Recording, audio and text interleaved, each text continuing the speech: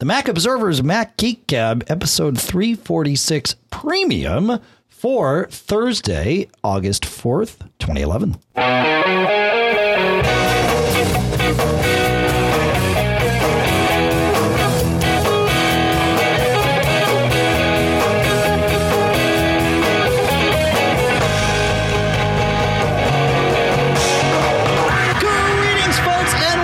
To the Mac Observer's Mac Geek Gab, the show where we don't usually botch the intro, and this makes the first of the last three where we got it right. So here in Durham, New Hampshire, I'm Dave Hamilton. Here in Fairfield, Connecticut, John F. Braun. There he is, John F. Braun. And sitting next to me today, back here at approximately 70 North 43. No. 43 North 70. And never mind. Here in Durham, New Hampshire. It's a good thing they don't let me navigate that thing. Yeah, that's a good thing, Pete. That's right. Just fly it. We'll tell you where to go, boss. Pilot Pete. That's right. Yeah, that's right. It is all your responsibility, though. Yeah, unfortunately, it is. No, that's a good thing. Yeah, that's why they pay me the big bucks. That's right. You believe me, don't you? Yeah, we believe you. That's right. How you doing today, John? I'm doing. All right. Well, there's the answer. That's why don't we ask Barry how he's doing, and we'll go with that. So Barry writes, in the last show, you mentioned swapping CPUs to try and get the older Macs to run Lion. Please remind anyone doing that to properly ground themselves, or they risk setting the magic smoke free. And so that's good advice. He also had a question. He said, in Lion, in Mail, I can't seem to find the ability to sort on categories using the new view. Do you know how to get that back? And it's there. So Lion obviously has this new view layout in Mail where you have your messages in one long column, and then to the right of those is the message content. So it's a wider view as opposed to this kind of three-pane longer view. And at the very top of the list of messages, kind of in the upper left, you'll see sort by, and for most of us, it's going to say date. You can click on that. There's a tiny little triangle. It's really not obvious, but it's there. And you can sort by attachments, date, from, size, subject to, and then you can also sort by whether or not it's unread. And then you have the option of sorting ascending or descending, whether you want to go up or down. So yes, Barry, you can, and that's how you do it. So that's that way of sorting in Lion Mail. John, did you say you had something to add to Barry here? Well, one thing I noticed, so I was looking, so that is, it's in a place that you may not expect. So I could understand why he, didn't see it. But the view menu also has the choices. No matter what, if you're in the classic or the new Lion Mail, the view menu also has the sort by. That's still there. So. And that's there no matter what view you have. Of course, if you're in the classic view, then you get the column headers. And we've talked about, how you can add and subtract those as well. Right. So, but yeah, no, that's a good one because, I didn't notice that at first. I'm like, how do you do this? Right. So it's probably more compact. I think it's probably a cleaner layout.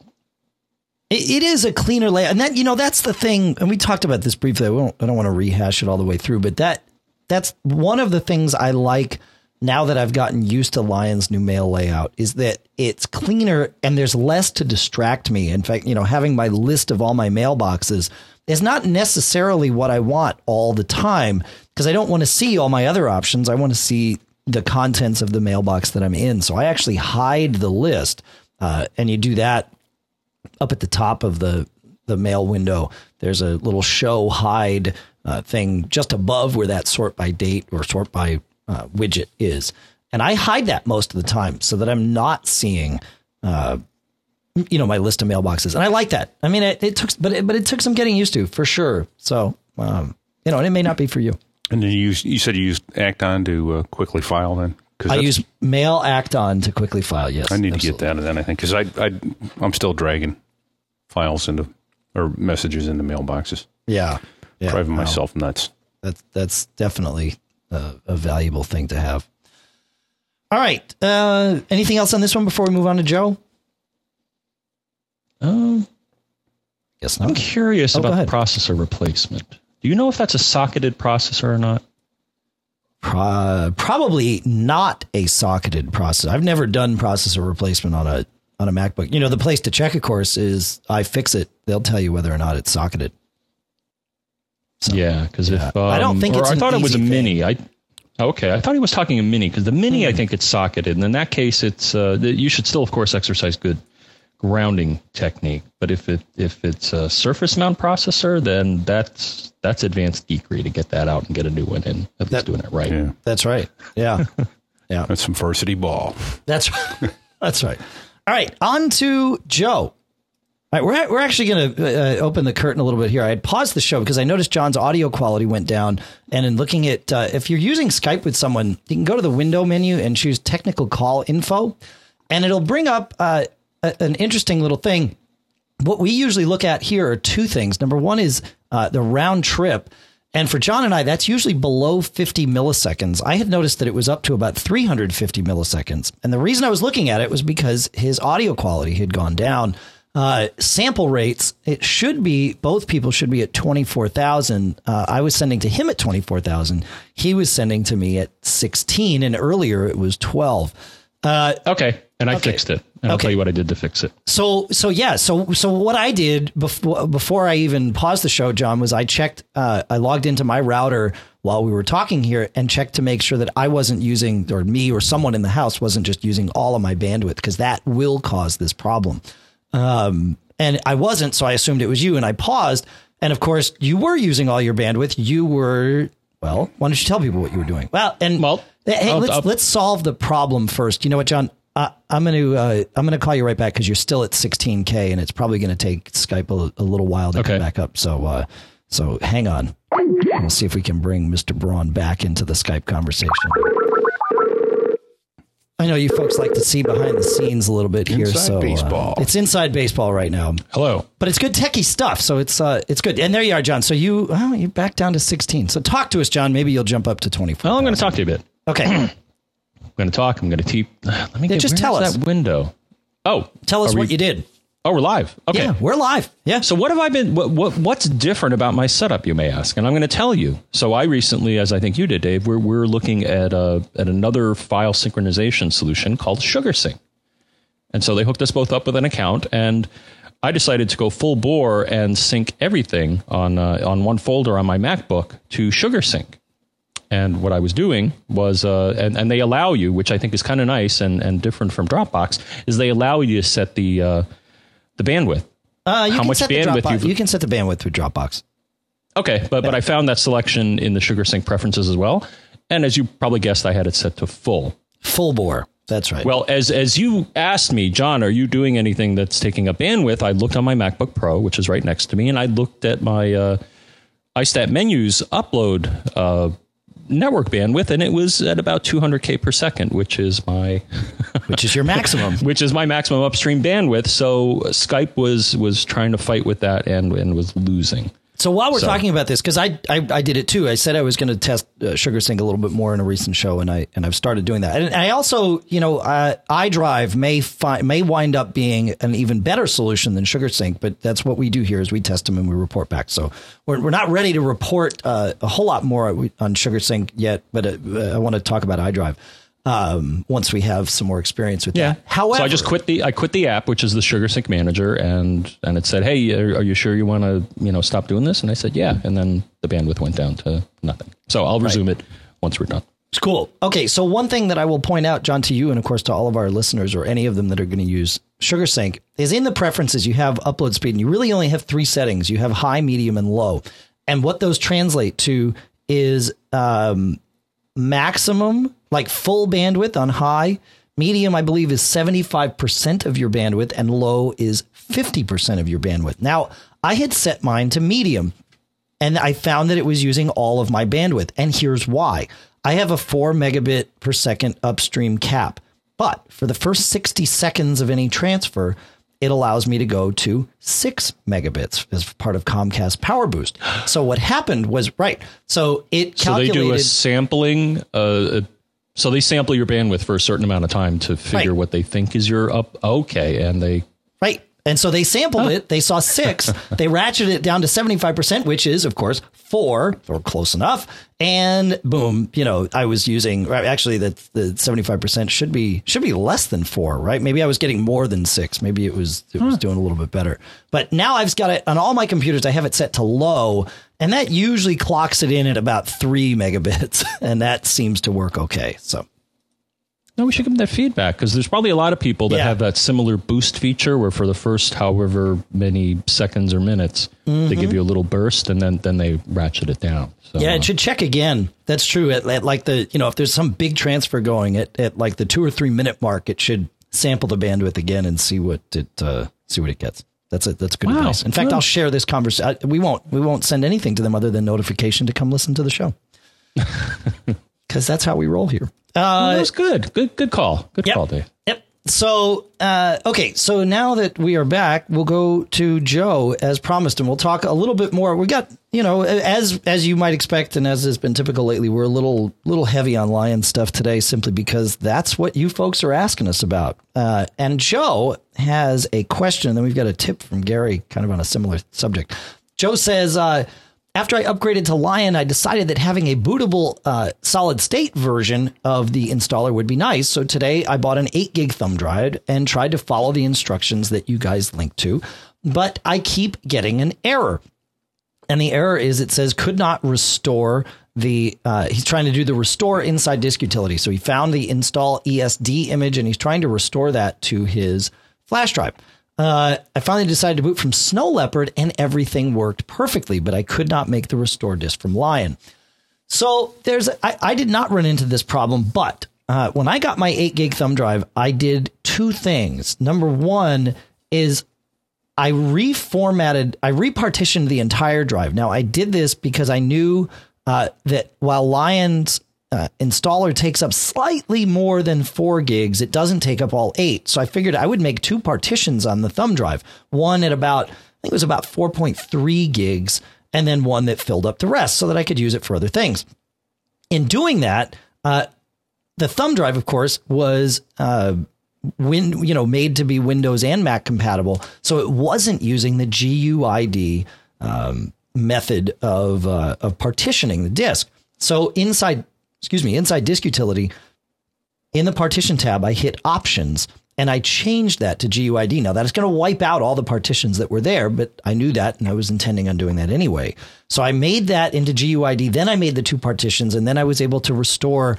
I restored the install ESD image to one of the partitions, not to the thumb drive itself. And that's an important distinction to make when you're doing this. Make the partition first, and then restore the image to it, not to the thumb drive itself. And so one of those 2 things hopefully solves your issue there, Joe. So that's that. Do you have anything to add to this before we go on to Gary's interesting little comment about this, John?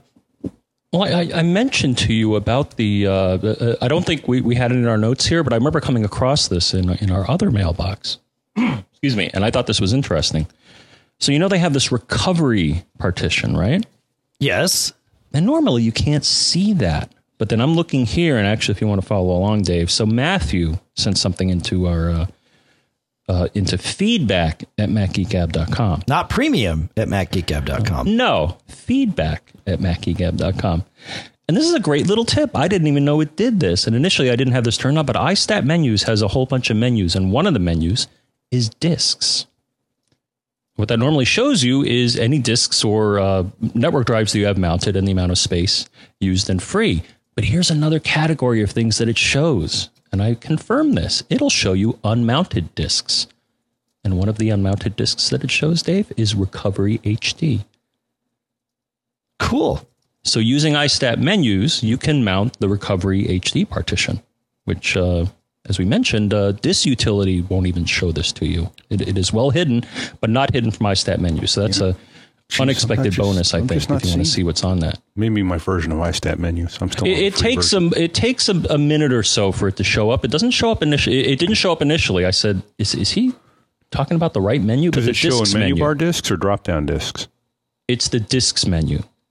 Discs, man. Yeah, I'm looking at disk usage, but I'm not seeing discs. Not disk activity, no, discs. And actually, I had that turned off initially because I find it kind of redundant. But this feature is kind of neat. So it'll show you unmounted partitions.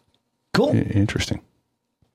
All right. And then in regards to that, Gary writes, I did the App Store upgrade from Snow Leopard to Lion, but I found out that certain things weren't working quite right after the upgrade. You had mentioned that the Lion installer puts the recovery partition on your drive during the installation, so I decided to use that to start fresh with Lion. What you either may not know, and I didn't know this, or just haven't mentioned in a show, is that disk utility, the disk utility that's built into the recovery partition, does have the erase drive option that is on a full Snow Leopard and earlier DVD. However, if you reformat the main drive by default and then you select to reinstall Lion after leaving disk utility, the partition doesn't contain all of the files for Lion. You'll get a message that it will verify this installation with Apple. Make sure that you're either on a non-secured Wi-Fi network or plugged in via Ethernet, as the installer will download the remaining components from Apple's servers after asking you to enter your App Store, your Mac App Store credentials, and they are verified. So, yeah, so this is very good to know. If you are offline, you cannot reinstall Lion from the recovery partition in full. You can start an installation, but you can't. The data, some of the data that it needs is going to be pulled down from online. So this is why creating a thumb drive and having that with you, that will let you do it offline because that's got all the data saved. So that's really important. I had no idea. Yeah, I just assumed it was all there, but it makes sense that it's not, because you wouldn't. I mean, you're using a lot of disk space anyway. The recovery partition is handy because it gives you disk utility and all that other stuff. But it stands to reason that not everything for the installer is on there. So. I remember seeing it wasn't that big when I saw it. I don't know if I saw it on Drive Genius or Disk Warrior or what. I didn't see it on iStat menu. How big is your recovery? I'm on my Snow Leopard machine, of course. That's what I record the podcast on, John. So I can't see it. But how big is your recovery partition showing? 500 megs or so, I'm betting. Hold on. Okay. I unmounted it. It's mounting it. Recovery HD, 476 megabytes. Yeah. Okay. So that stands to reason it's not going to have the full 4 gig installer if it's only a couple hundred megabytes, which makes me feel better, actually, that it's not chewing up all that disk space on every machine storing that would stink. The Lion install. Leave 4 gigs sitting there. Right. Yeah. That would drive me crazy. Yeah. All right. All right. Changing gears a little bit here. Anthony has a question. Hey, John and Dave. This is Anthony from the Bronx, a premium subscriber. Love the show. Please keep up the outstanding work. We will. We'll do our best. My current question is, I've been looking around the internet. I can't find anything pertaining to shutting down my Macs when the ambient temperature in my rooms get to a certain temperature. I do have a Mac Mini, and I do have other gear that I let run usually 24/7. I do live in New York, in the Bronx, and like I said, it does get pretty hot at this time of year. It starts hitting the 95-degree temperatures, 100-degree temperatures, and I really like something that I could just have something monitor my Mac, whether it be an outside device, some sort of power strip or whatever, or any program in my Mac that would actually check for the temperature, and then when it gets to a certain temperature, it would shut down properly without my Macs having to burn up when it gets too hot. I know they'll shut down on their own when they reach a certain temperature, but I'd rather do it prior to that. Well, let me know what you guys think. You can cut me off here. All right. You bring up an interesting point. They will shut themselves off, of course, when they get to the point where the system is pre-programmed to shut down to prevent any permanent damage. And the reality is that that's probably enough. As far as a program that's going to shut them down, you could there are things that will monitor the temperature. Obviously, things like iStat menus, and there are other packages out there that will monitor this. You can, I believe, pull them from the command line too. So you could write an automator action that runs on a schedule and maybe runs once an hour or once every half hour just to check the temperature. And if it's at a certain point, institute a shutdown or at least a system sleep, or something like that. But But no, I don't know of any app that's pre-built to do that. Although, like I said, you could do it with an automator action, or perhaps one of our programming savvy listeners here will have a thought as to what to do about that. So that's my feeling on it. So no, I couldn't find a utility to do it, but I also think that you're safe until the system decides to shut itself down, in which case you're still safe because that's the system's job. It's got fans in there. It's got sensors. It knows where its cutoffs are, and it shuts down well before them. So that's my feeling on this, John. I don't know if you have different thoughts. I respect your feelings. Okay, that's good. And I do have different thoughts. Go. So one, I think I'm with you in that whatever values, and I think this is mostly isolated to the processor. There could be other values burned into the firmware or OS somewhere saying, okay, if the temperature reaches this point, then shut down, which, all Macs can shut themselves off if they need to. Right. The only piece of software I could recommend that may help is SMC fan control. Okay. So this is a piece of software. What it will do is let you run the fans faster than the recommended speed. And I don't see any problem with that. It will not let you, which to me, I don't know why you'd want to do this unless you want to destroy your machine. It will not let you set the fans below the minimum threshold, but it will let you set them higher. So I see no problem with that if you want to run cooler than normal. Though you may be exhibiting more wear on the fans, or maybe taking up, a smidgen more power by running the fans faster than they should be. And I've noticed a lot of machines run the fan all the time. Like, for example, I think the MacBook Pro, or at least the one that we have, Dave, typically runs the fan, is always running the fans at 2000 RPM. And then when things start getting hot, then it starts ramping them up. Right. So if you're concerned about that, that's the only piece of software I could recommend to create a profile where you're running the fans a little faster than normal, which should cool you off a little bit. Now, John, I'm surprised because you mentioned iStat menus before, and you either didn't know or you've forgotten that iStat menus also has profiles. Your temperature, your heat sink. And if you go into iStat menus preference, first of all, you can turn on sensors, which will show you the temperature of the fans, but you can also go to and check a box called fan speed control. And if you click edit rules, you can set up different sets of fan speeds. So you can have it, use one set when it's on battery power and one set when it's on, AC power or whatever. So that's, that can be a very handy thing, and you can set each fan individually in these rule sets and have it do its thing. So, good call. Yeah. We must have different I just noticed that fan menus. I swear, because you got different options there. John's talking about discs. I'm not seeing any of that, and I went for update, and it says you got the latest version. 3.18. Let me look. That's what I'm running here. Because I'll tell you what is this? I don't even see where it is. Mine tells me 3.18 is up to date. Yeah, wasn't there a pay version or something? That's what this is. This is the paid one. Yeah, I'm wondering if that's it, because I think I'm on the free version. Oh yeah, with Lion, you really don't want to be on the free version of iStat menus. Okay. You want to bump yourself up. So. Was it the last show I said something about you guys are getting expensive again?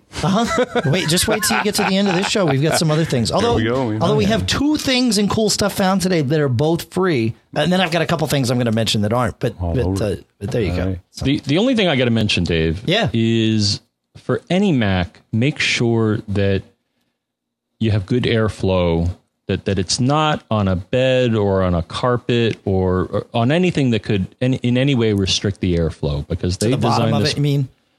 Or wherever the vents particularly are. the back on the MacBooks, but yeah. I can't tell you how many times I tell my 16-year-old, get it off the bed. Off the pillow. But he's not alone, though. Do you know everybody does that? Yeah. Well, people do that, but the Mac, if you feel it, it's radiating heat out of the metal of the case as well. True. Yeah. Yep. So there are other places. There's a heat. Where it does, like at least on the MacBook Pro, the one I have, there is a heat pipe along the piece of metal that runs right next to the screen. There's a heat pipe there. If you've ever been in the machine, because if you touch that when the fans are running, that gets really hot. Yes. And they put it in a very clever place, because normally you're not going to touch that piece of metal, but if you do, it'll get almost painful to the touch, because they figure not many people are going to be touching that because there's no need to. Right. So, you keep talking about the Mac that we both have, John, and it keeps reminding me that this morning, effectively, I just placed an order. No, I just placed an order for a new, totally loaded 27-inch iMac to replace my MacBook Pro at my desk. And I got a great deal on it. A listener actually helped me out. So thanks, man. I really, really appreciate the help with that. I may also, I've got to get a MacBook Air for a staff member that's been with us at Backbeat for a while, who's leaving the company, Greg Snyder. So as a parting gift, we're getting him a MacBook Air. Hope he's not listening. He knows, actually. He knows it's coming. So I'm getting one for him and figure while I'm at it, well, maybe, I might as well go ahead and get an 11-inch for me. So John, if we leave, I wonder if we'll get free Airs. Oh, wait, I didn't know this. I didn't know this was corporate policy. So you're saying if I leave, I get a MacBook Air? Sure. Yes. If you leave the podcast, I'll give you a MacBook Air. Sure. But don't take that as an incentive. You don't get one if you leave. I don't want you to leave. This is bad. Hey, John, tell him you're leaving. Get the MacBook Air. Come back next week. That's right. So I'm thinking of getting an 11 for me to have as kind of a travel machine. So we'll see. Yeah. We'll see. No, that's great. No, it's we're sad to see Greg leave. I've known him for he's been with us for a while. Founded the company together. So it's with mixed blessings. I mean, it's good for him. He's moving on to do some cool things with his life. So it's good. So airflow is very important. It is. Yes. You may even want to get, they have either, I'm sorry, I don't want to go on too much here, but they do have stands. You may want to consider this depending on the type of computer you have. The iMacs and the Pros, I think, are okay, but the Minis and the MacBooks or any of the portables, you may want to consider a stand just to guarantee that you could get good airflow around the I have machine. One of those at my desk. So don't put it in a corner in a closet or something. Maybe in a closet, but yeah. I'll sit there. All right, good. No, that's good advice. Yeah, I couldn't tell you what brand stand I have for my MacBook Pro because I've had it for probably 6 years with various computers. But yeah, I always have something on my desk just to keep it up and airflow, and that's good. Carl writes, a new premium listener. So welcome, Carl. And thank you to everybody for being premium listeners. We absolutely appreciate your subscription and support. And Carl writes, I've just installed Lion on my Mac Pro. About 5 years old, 2 by 2.66 gigahertz dual core Intel Xeons. I'm trying to work with the Launchpad, but have encountered a glitch. No problem opening it, launching apps from it, no problem, and even making folders works fine. However, when I make a folder and double click on the folder label, I'm totally unable to modify the folder label. I am able to do this on my MacBook Pro, similarly 5 years old, and stopped by the Apple Store today for help. The summary from the geniuses? I don't know. And yes, their Lion-based laptops at the store all worked fine. The obvious question is whether there is a setting I've missed, a command line instruction, or some other way to get folder titling or retitling to work. Okay, so here's the thing. I figured, well, you've tried kind of all the obvious stuff. I don't know of anything that would, any setting, at least user findable setting that would do this. So I thought, well, we got to find the plist file. And so I used my old favorite method of finding that plist file. And I opened up the Finder and I started a little search, and it really doesn't matter what you start the search for because you're going to delete your search term initially. But once you get a little search going in the Finder, you hit the plus key. And I set the last modified date to today. And then I hit the plus key again in the Finder, and I set system files to are included. And I set it to this Mac. And then I do the search and sort by last date modified. And magically, all the stuff that's being modified floats to the top of that list, as it should. Once I get that list happening, then I opened up Launchpad on Lion and I made a change. And then I came back out and I found the files that were being updated. They are not what I thought they would be. Apparently, Launchpad is not its own thing. In fact, it's bundled in with the dock. And there's a new folder in Lion that was not there in Snow Leopard. If you go into your home folder, into Library, go to Application Support, there is a folder called Dock that was not there before. There are a couple of files in this folder, and they are both related to the Launchpad only, as far as I can tell. What I would say is to empty the contents of that folder, take it and trash them, and then go to the terminal and type kill all space dock. And the only capital letter you're doing there is a D, because that's the dock. And that will kill the dock. The dock will restart because that's how the system works. And hopefully that does it. There is another app, though, that we found called Launchpad Control, and we'll put a link in the show notes to that. And it does let you manipulate the Launchpad in a whole variety of ways. So that's probably something cool to check out, even if you're not having any problems. But that might give you some more insight into what's going on here. Another thing to try, Carl, just as a sanity check, is to create a test account on your Mac, and Launchpad preferences are by user. So if you create a test account and this is the root of the problem, in theory, the test account will not have problems renaming folders in the Launchpad. So those are all of my thoughts on that. And I was pretty proud of myself using the search and find and all that to get that to work. That's always handy when that causes me to stumble onto a new preference pane or something I didn't know about before. So, in fact, I have that search saved in the sidebar of my Finder so I can just pull it up at a moment's notice, which is, makes it fun. It makes me geeky is what it does.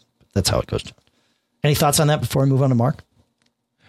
The only thing that occurred to me, the only place you could look, System Preferences General, highlight color. I'm just wondering if he had some wacky value where it wasn't obvious that because I went through this and, you double click and it changes to the highlight color you have defined in that pref pane. So I wonder if he just either that got corrupted or he had some weird value where it wasn't obvious that when you double clicked on there, it was actually highlighted and allowed you to type. So even if you don't think it's highlighted, try to type anyways. But it's I'm with your guidance there, Dave. That I think there's some plist file or something that's munged. Because you would think the geniuses would be able to help resolve this. But a place to look. I've seen this before, where if that value is something weird, it's not obvious to you that something's highlighted when in fact it is, and it will let you change it. So, yeah. I do like that feature. I mean, it resembles the iDevice one, and that if you hold down a button, the icons will cower in fear at some point because they think you're going to get rid of them. That's really funny. I never thought of it that way. I like that. And I liked how it took the. I think you told me this. It takes it from the App Store. I dragged just for kicks. I dragged iPhoto and Aperture together, and it said photography, and it's like, oh, yeah, okay, of course. Yeah. So it seeds it with what makes sense if they're both the same category from the App Store. That's which I guess is what the iDevices do as well. Yeah, it's cool. It's good stuff. Those people at Apple, they're smart. They'll take stuff they've done in one place and move it to another. Whether we like it or not. Whether we like it or not. That's right. All right, Mark writes, I was wondering about doing a RAM upgrade for an older Mac Pro. Currently, I have 5 gigabytes occupying 4 of my 8 memory slots. I have 2 512 meg chips and 2 2 gigabyte chips. I was thinking of purchasing an upgrade kit of 16 megabytes for 4 gigabyte chips, which would give me a total of 21 gigabytes as I have 8 slots of RAM. I noticed that in the tables I look online, it only mentions 2, 4, 8, 16, and 32 gigs as my possible upgrade paths. Is it legal to have 21 gigs as long as the chips are matched? John, you want to take this one? I'm reluctant to. Well, just because I had an experience with another listener who was having issues. Okay. And I think they had RAM of different parameters here. And this is where I'm getting mixed info, Dave. So if I look into something like our friend Mac Tracker, it'll say this machine requires 240-pin PC2 5300, 667 megahertz DDR2 ECC, which is unusual because a lot of other Macs explicitly say do not use ECC, but then it says fully buffered DIMMs, which is another oddity of the memory for the Mac Pro. And from what I recall, and then the Apple article on this, which we provided as well, gives you a slightly different definition of the memory here. And doing a little more digging online, I found, I believe you can either use fully buffered or non-fully buffered memory in this machine, but you got to make sure that you don't mix the two types, or you will definitely get the chime of death or the beeps. When you start up the Mac Pro and you hear beeps, in all likelihood, it means that there's something wrong with the RAM or it's not happy. So yeah, I think the mix that was proposed is okay, but definitely go with a company that knows what they're talking about as far as Mac RAM, because this machine seems to be pretty tricky as far as getting the right chips or the right mix of chips. Yeah. So, go to System Profiler, get all the info, maybe even, pop out what you have in there already, get the labels and read them carefully and just make sure you fully understand or can tell them exactly what type of chips you have. Because I have heard of cases, again, with this machine where if you mix the wrong types, you're going to get that beep sound and then do the hokey pokey sending memory back and forth. And you don't want to do that. So. Yeah. That makes sense. That's all I say about that. I haven't had the last Pro desktop machine I had was the G5. So I hadn't. Yeah, I was looking at this with that iMac I ordered because it's a similar thing, and you're right to do it in pairs. With the iMac. This requires it. Yeah, this machine actually you must match pairs. From what I've seen. You might here I see it in the Mac Keeper. Yeah, it says match pairs. I think this machine you absolutely have to match them. Okay. I think others you don't have to, and I think the iMac, Dave, I think is more the SO-DIMM type of memory that you use in the like I told you, when my buddy Duffy came over the other day, he was like, "Oh, I have my iMac," and I'm like, "Oh, look, I have this old memory from my my MacBook Pro. Does it fit?" And it fit. Right. So the Mac Pro is definitely a different class of memory. That's true. That's right. Yeah, but they even say in the new iMacs, they've got 4 slots in the new iMacs, and they say do them in pairs. And what's interesting, and I gotta ask the people at Crucial about this. I was looking on Crucial's site, and I think it said this even on OWC's site as well. If you're gonna put if you get it with the 4 gigs of RAM that it comes with, so two gigabyte chips and then 2 slots open, they say move those 2 chips that it came with to the other slots, and then put the larger RAM that you purchase in the slots that came out of, because you want the system addressing the larger chips first. And so I'm real. Yeah. In what, Bank 0? Yeah, Bank 0, exactly. Bank 0 and 1, or however it looks at it. But yeah, it does not need to be installed in pairs. But again, they recommend that it should, because you'll get a little bit of a speed boost. So that's interesting, because I think you and I think instinctually, or I think I had done that. So when I did because I have a 4, so I had a 4 and a 2, or I have a 4 and a 2 in my machine. Okay. We can take 6. And from what I recall, I put the 4 just thinking that, having not that the machine can't jump across memory chips, but it just sounds like if I can keep everything in that 4 gigabyte space, there may be a slight, but I think it must be very, very slight. It's got to be very slight. Yeah, I can't imagine that it's significant. But yeah, I thought it was interesting that there were multiple recommendations to do it that way. Huh, okay. Yeah, I know.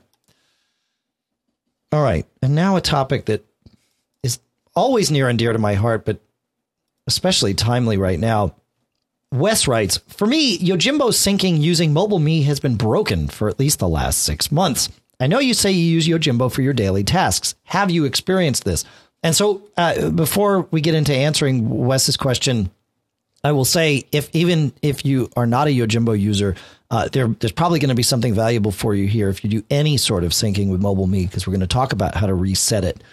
So yes, Wes, I have experienced this. In fact, just yesterday, I started experiencing it again for probably the first time in about a year, and it's totally been a problem. So there's 2 ways that you can solve this problem. Number one is you can give up on MobileMe syncing for large data stores like Yojimbo. I actually have done it in the past with Dropbox, and you can also do it with something like SugarSync. SugarSync makes it even easier because you don't need to move things out of the Yojimbo folder. You can just tell SugarSync, sync my home library application support Yojimbo folder amongst multiple Macs, and you're good to go. The one caveat of doing Yojimbo that way is you cannot have it running on multiple Macs simultaneously. So you've got to quit on one and launch on the other. But the syncing happens pretty quick after the first initial sync. That said, there is hope of getting MobileMe to work again. So here's the process I will go through with my Macs once I have some time and don't need them to actually have data and be up and running, which I have for the past couple of days. Number one, go to each Mac that you have syncing and go into the MobileMe pref pane and tell it to sync manually. Change it from automatically or once an hour or whatever it is to manually. That's just so you don't have things syncing without your knowledge, because you're going to be making some changes and you don't just want something firing off a sync without you knowing. While you're in there, and actually set it to manually, go out of the preference pane, come back in, make sure that setting has stuck. Once you've got it to manually on all of them, uncheck Yojimbo syncing on all your Macs. And it's again in that same preference pane. Once that's disabled on all your Macs, do complete MobileMe syncs. Again, in the pref pane, click sync now, and let it do a sync of everything, of course, except the MobileMe, except the Yojimbo data or whatever app or bit of sync data is causing you grief. And this could be happening, it used to happen a lot with calendars. Of course, we've gotten rid of that now because Apple doesn't sync calendars through MobileMe anymore. And that's a good thing. We've moved to their whole CalDAV thing, and I like that. So use the sync now button. Just make sure you've got successful syncs happening without this data that you presume to be offending. After that's complete, find the Mac that has the master copy of your data, in this case, your Yojimbo library. And on that one and that one alone, turn Yojimbo syncing on in the prep pane. Again, leave it as manual, and then tell it sync now. It will go through a sync.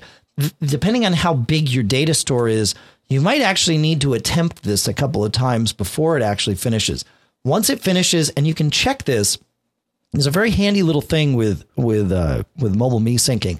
If you hold down the Option key when you click on the menu bar thing for MobileMe, it lists when each of your data sets was last synced. And you want to make sure that you don't have one of them, if all of them say, today at 4:00 p.m., and then one of them says, 3 weeks ago at 2:15, that's not good. That, you want to make sure everything is synced.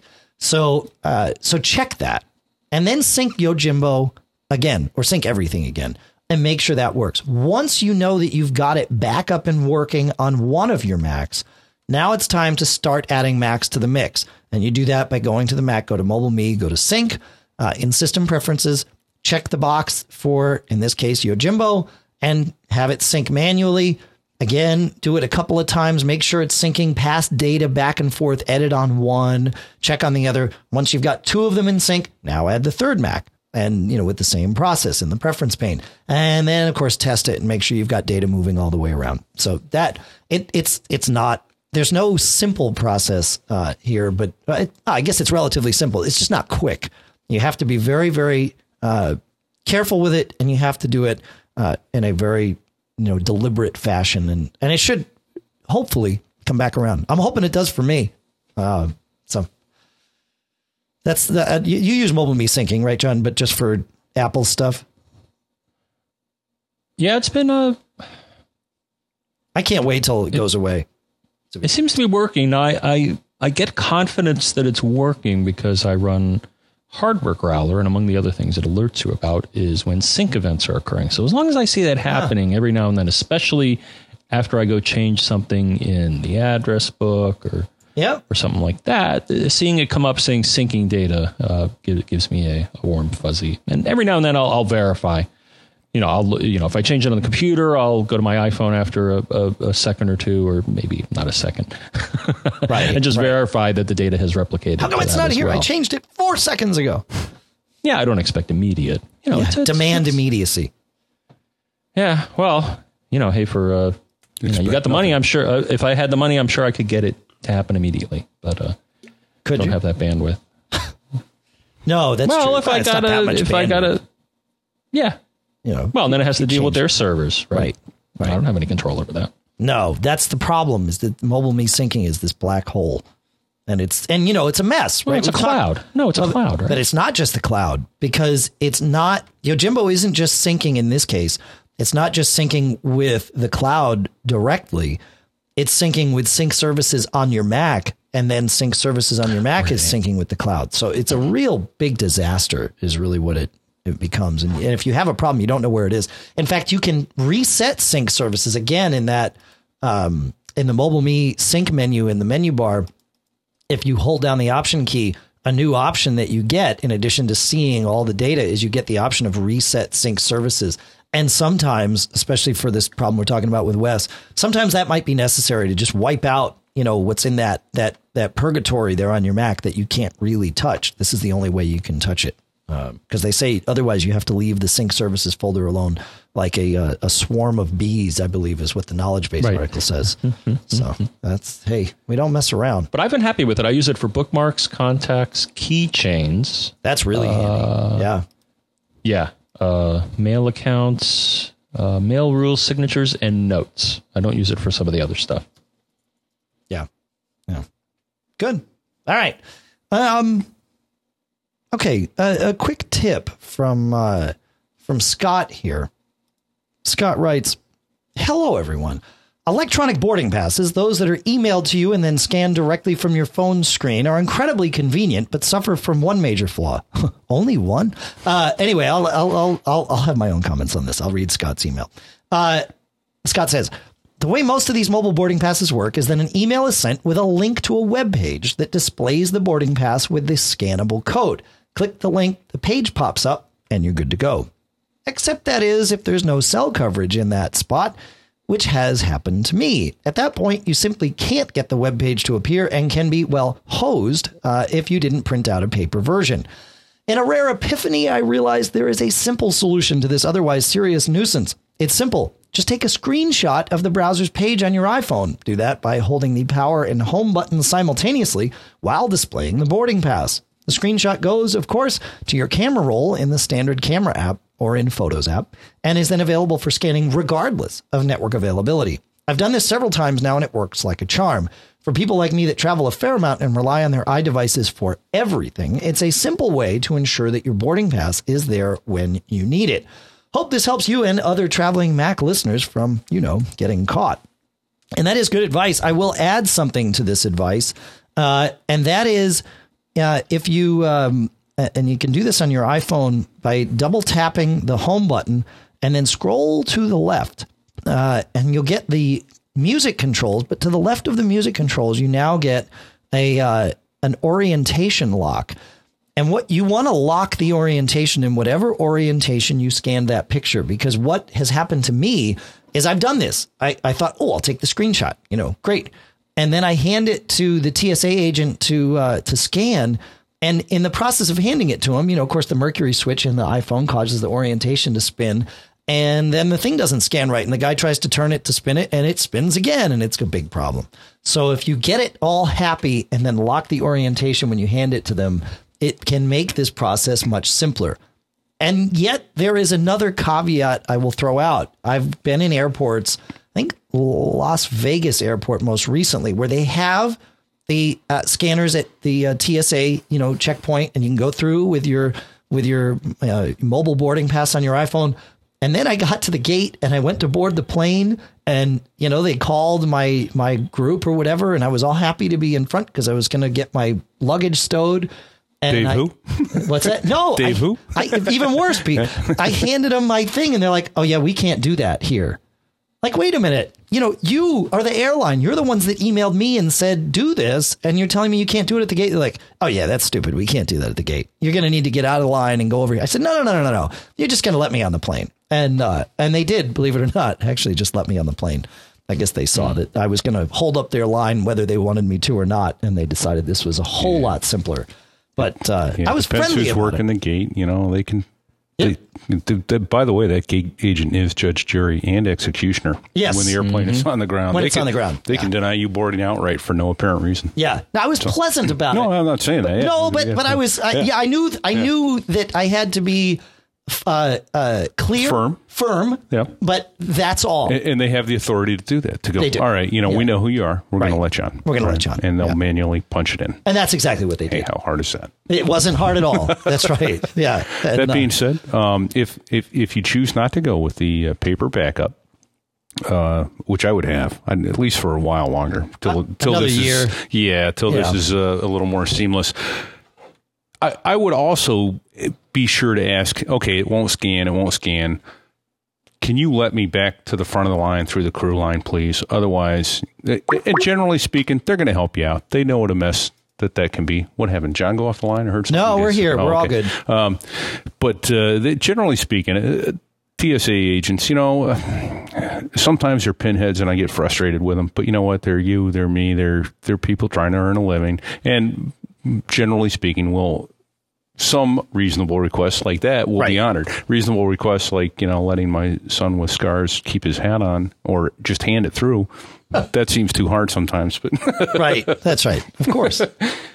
But no, generally speaking, ask for things like that. Hey, let me back to the front of the line. Yeah, that's good. That's good paper, advice. So yeah. Speaking of speaking of barcodes, so I've done this in a similar way. So this was one of the coolest things once I got my iPhone. Okay. That actually helped me, get a task accomplished a little easier, and it involved a barcode. So this was in the winter, Dave. So we're in the where we get the snow and the ice and stuff like that. So I, being a good local citizen, get myself some of the ice melt, whatever chemical you choose to get. Now, typically this is in 50-pound bags. Now, I'm a strong guy, but I'm getting old, man. I don't want to be whipping 50-pound bags of calcium or whatever your preferred ice melt is. That there's different ones. I forget. Some salt, your salt of preference. It's either sodium, calcium, magnesium, chloride, or something like that, I think. Yeah. Anyways, they come in 50-pound bags. Now, typically my local Home Depot or whatever store has them on a pallet outside of the store. And I'm like, oh man, so the first time I went to buy some, I go to the register and I say I'd like 2 50-pound bags of the ice melt. And they're like, you got to bring them in. I'm like, you got to be kidding me. Like, I like where you're going with this. You want me to lug 2 50-pound bags, either put them in a shopping cart or on a cart and lug them inside just so you can scan the barcode and I can go back outside again? She's like, yes. I'm like, oh. So you can probably see where I'm going, but if not, here's what I did. The next time I did this, I was all pissed off and I did it. The next time what I did is I went up to, checked out the various products, found the one I liked, got out my iPhone and took a picture of the UPC barcode with my camera. There you go. So then what I did is I walked into the store and I say, I'd like 2 50-pound bags of the blah, blah. She's like, you don't have them with you. I'm like, here's the barcode. Why don't you try to scan that? And she scanned it with the gun, which now most of the guns right now, though in the past, a lot of those scanners, especially the grocery store ones, are typically laser based, and those may not work too good on a screen, especially a reflective screen. Yeah. But a lot of the handheld ones are little cameras. So they just take a picture of whatever they see. So as long as the picture is of good quality, they should be able. And even then, I think one case it was kind of blurry. The cashier was able to type in the UPC code. And I think it said, typed in code for whatever reason, but it worked. And then I had my receipt, and then, nobody thought that I was stealing them, though, actually, if I wanted to, I could have filled up my trunk because nobody was paying attention at all. I mean, I was just tossing bags of ice melt into my trunk. Is that why you had like 60 of them in your garage the last time I was there? 50. Okay. I had a sale. Don't be greedy. You sold 10 off to your neighbor. But yeah, no, because again, these scanner now I think they've advanced now, as a lot of them now have wireless symbol barcode scanners. And I think one of them one time came with me and walked outside and took it with her and went bam, bam, went back to the register and said, here you go. That's great. So, and the smart hardware stores just have a little book with all those barcodes in them and go, okay, which one do you want? Yeah. That's but I do the same thing when I exchange my gas canister, my propane thing. I said, tank exchange. She's like, okay, that's the code. Type it in, swipe your card, you're done. Yeah. Pick it up at the cage. So some places it's just rocket surgery. That's right. That's right. I love that term. All right. It's time for, we've already moved into cool stuff found because John, you brought us here. So this is good. Oh, you thought that was cool? I think it's freaking awesome. I think it's a brilliant idea and a great use of that little piece of technology we all have in our pockets these days. I think it's awesome. Okay. So, let's Michael, go. Hi, John, Dave, and Pilot Pete. This is Michael in Boston. I certainly appreciate John's reluctance to adopt the new natural scrolling, but what if you want to go with the new scrolling, but you have a computer that, for whatever reason, is still on Snow Leopard? That's my situation. I had no problem adapting to natural scrolling. In fact, it took only minutes for my fingers to be retrained. but I have a laptop still running Snow Leopard. Enter Scroll Reverser. I installed it on my Snow Leopard laptop, and now all my touchpadded computers do natural scrolling the same way. Hope this helps. As always, love the show. Cut me off here.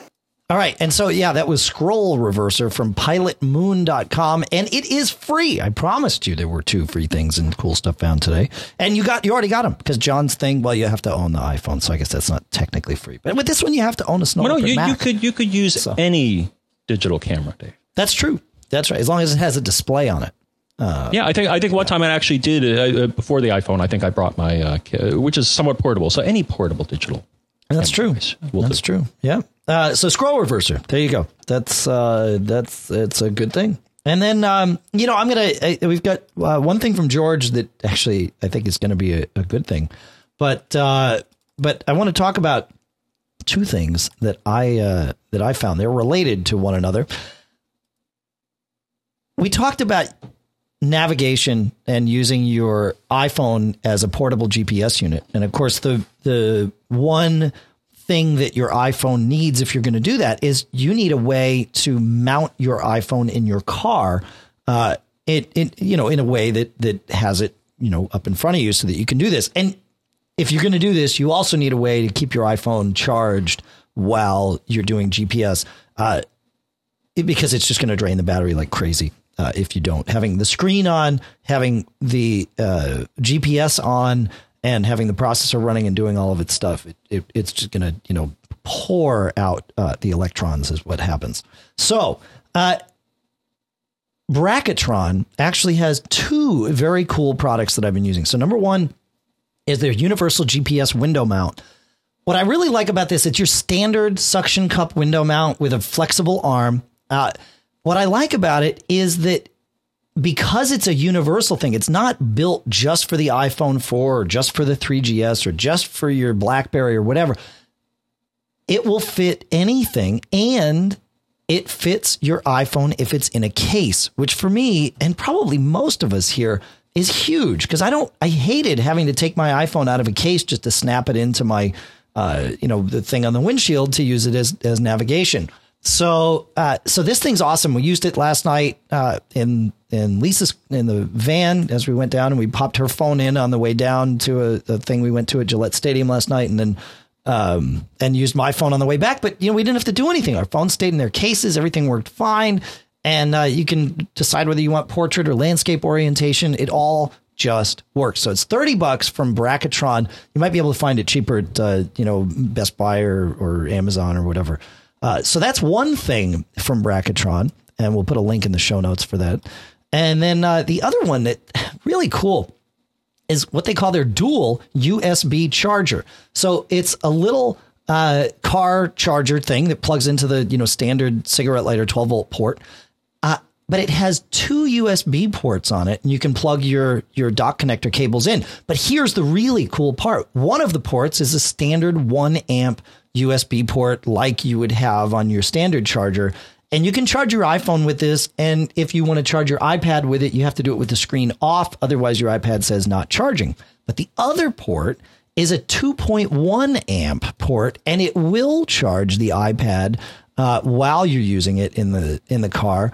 Or it will, it'll charge your iPhone faster is what I found. But it seems like at least the iPhone 4 seems to respond to more current coming through. So there you go. So those are the 2 things. Oh, the second one there, the USB charger, I think is $25.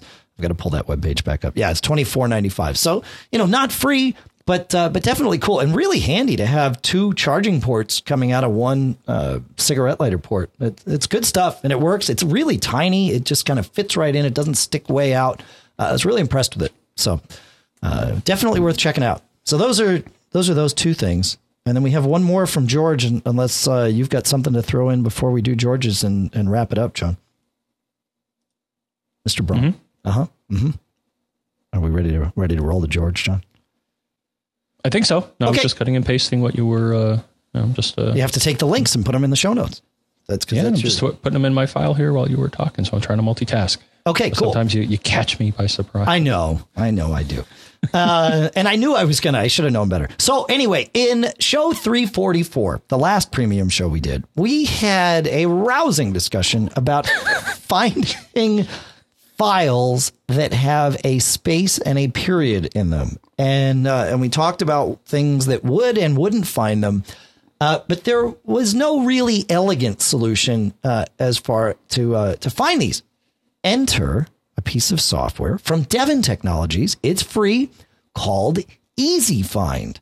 And George sent this in, and sure enough, it works just like you would expect. And you type in the space period, and it finds everything with the space period. It highlights it, and so there you go. So thank you very much, George, for finding that. For Dropbox users, of course, that's a huge help, because that's not the kind of file you want out there in your Dropbox, as we explained back in 344. They will get duplicated. So I was very happy. Thank you, George, for sending that in. You got anything else to add there, John, before we roll? I'm going to roll the band. Nope. Roll the band. Yeah. Roll them in, roll them out. Get them up, move them up, rawhide. As long as the band's behind chicken wire, right? That's the important Oh, if you're at a... Make depending on the venue you're at, yeah. Plastic. My dog chews through plastic chicken wire. That lets the neighbor's chickens out. There you go. Fortunately, she doesn't eat the chickens. She just lets them out. I think it's a freedom issue with her. I see. Okay. Have you ever been at a venue, Dave, where you were behind chicken wire? Have I ever played behind chicken? No. I'm sure I would have remembered that.